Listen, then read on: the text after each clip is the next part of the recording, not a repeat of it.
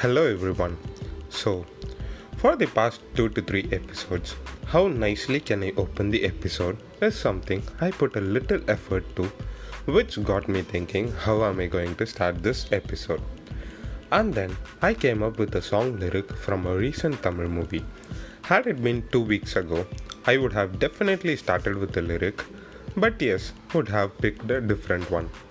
I'm happy I skipped the past 2 weeks so that I got the best fit lyric, and it goes as புதுவா Dhoni போல நானும் காமுமா இன்னைக்கு excitement ஆனம்மா, which means I'm usually very calm like Dhoni, but today I'm very much excited. That lyric says it all. Being calm and composed can take a man to heights. The whole country calls him Captain Cool, but that is not it. Being fit all along too is very important. Captain Cool, the man who brought street cricket to the international matches, lightning stump outs, helicopter shots, last ball sixers, TTR in Chennai Railways, and we can keep talking a lot about him and his records. It is a sad thing to see him retire, isn't it? So much love for him all the way. But that's not just it. Suresh Raina too. Oh my god. Now, the WhatsApp status were flooded with these both cricketers, which became my motivation to talk about them in the first place. I saw someone even posting, Dhoni and Raina partnership can convert single run to double. They both were so much fit and passionate. Irrespective of all these, Tamil Nadu has a special love for these both. We fondly call Dhoni and Raina Thala and Chinnathala respectively. Now it became really a double sad thing for both of them to retire. So, this episode is kind of cricket special and a continuation of episode 3. Welcome to the 5th episode of Forgotten Memories, the podcast series that could take you back to the school times. If you haven't listened to any of the previous episodes, please do click on the podcast name Krish Narrations above and do sure listen to them. If you would feel much comfortable listening to this episode in Tamil, this is a bilingual podcast. Please find the Tamil version of it and do sure listen to it. So, I already spoke what the level 1 of speed counting was. Level 2 of speed counting is hand cricket. How many of us still remember the rules? I vaguely remember. We first toss choosing odd and even. When both have hit a number, the sum of the number is considered. If the sum is even, the one who chose even wins. And if the sum is odd, the one who chose odd wins. Then, winner chooses either to bat or bowl, and we begin to play with over and wicket counts. The score counts are 1, 2, 3, 4, 5, each number for a finger, and for sits, we show thumbs up. Not sure how many remember still. Whenever we throw a number, we would double tap twice in a free hand and then throw. When both bowler and batsman hits the same number, it is considered a wicket. For this hand cricket, we would have skipped snacks breaks, lunches, or ate early in the morning snacks break itself and get into the game. We would even have tournaments and bet matches in hand cricket. This hand cricket happens way too faster than the book cricket. Double tap throw, double tap throw, double tap throw, half of an over is over. So, this is the level 2 of fast addition practice. Next type of cricket is street cricket or the ground cricket. The street cricket rules are weird. Now, how many of us played a street cricket recently? Oh, me? The last time I played street cricket was 4 years ago at our very own Valliyur in the sand pathway near the Rome. We would have no stump. We used bike wheel as a stump, but let's rewind a little more to school times. We would have used cycle tire as stump.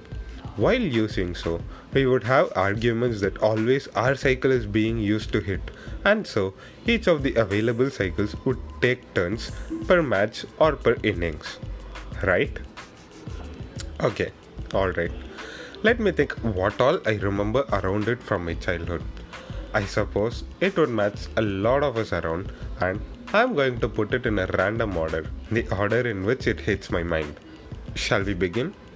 A ball caught even after the first pitch is considered a wicket. We would call it one pitch catch. You get no run if the ball goes behind the batsman, particularly when there is no keeper. Problems of having weak bowlers in the team. We would have checkpoints for 1 run and 2 run, like a 4 and 6 boundary line, as we cannot run to get 1. And those marks we would call 1G and 2G. And only God knows why it was named 1G and 2G. At least I am not aware of. I would like it if someone enlightens me. If the ball gets into any house in the neighborhood, then it is considered a wicket, and whoever speaks good with the house members should go get the ball. Full toss balls are considered no balls.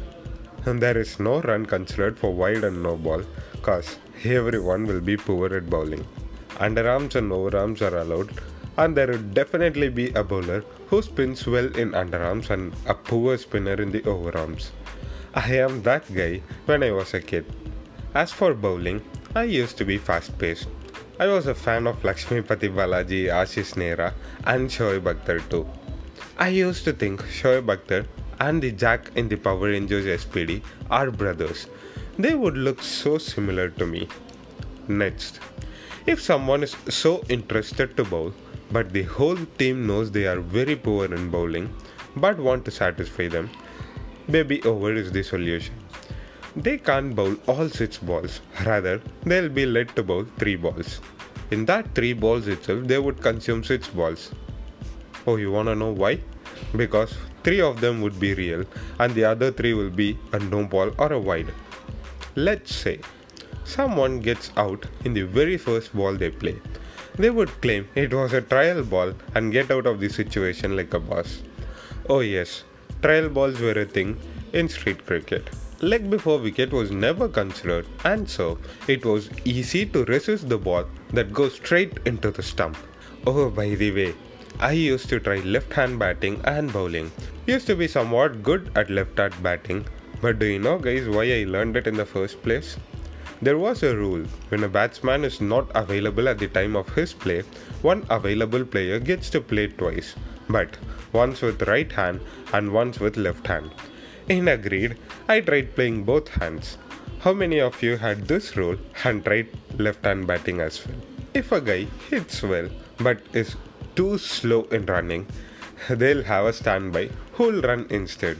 This by runner will not even have a bat. He would hold some stick from a tree branch while running. There is a lot that can be spoken about cricket bats. Let me start with my favorite plastic ball for kids. Me and my brother used to play cricket inside our compound in the front lobby of that house we lived back then. The house owner was sick of balls, so we played with plastic ball and bat for lighter hits. That probably was the last few ones I played. Next one is a soft bat, which is cheap. They are cheap, but we cannot afford to go ask parents again for a new bat if that one is broken. So we would play safe. We would never let anyone touch the bat. We would not use our bat if the ball is a stumper or a rubber ball. And the safety list keeps going.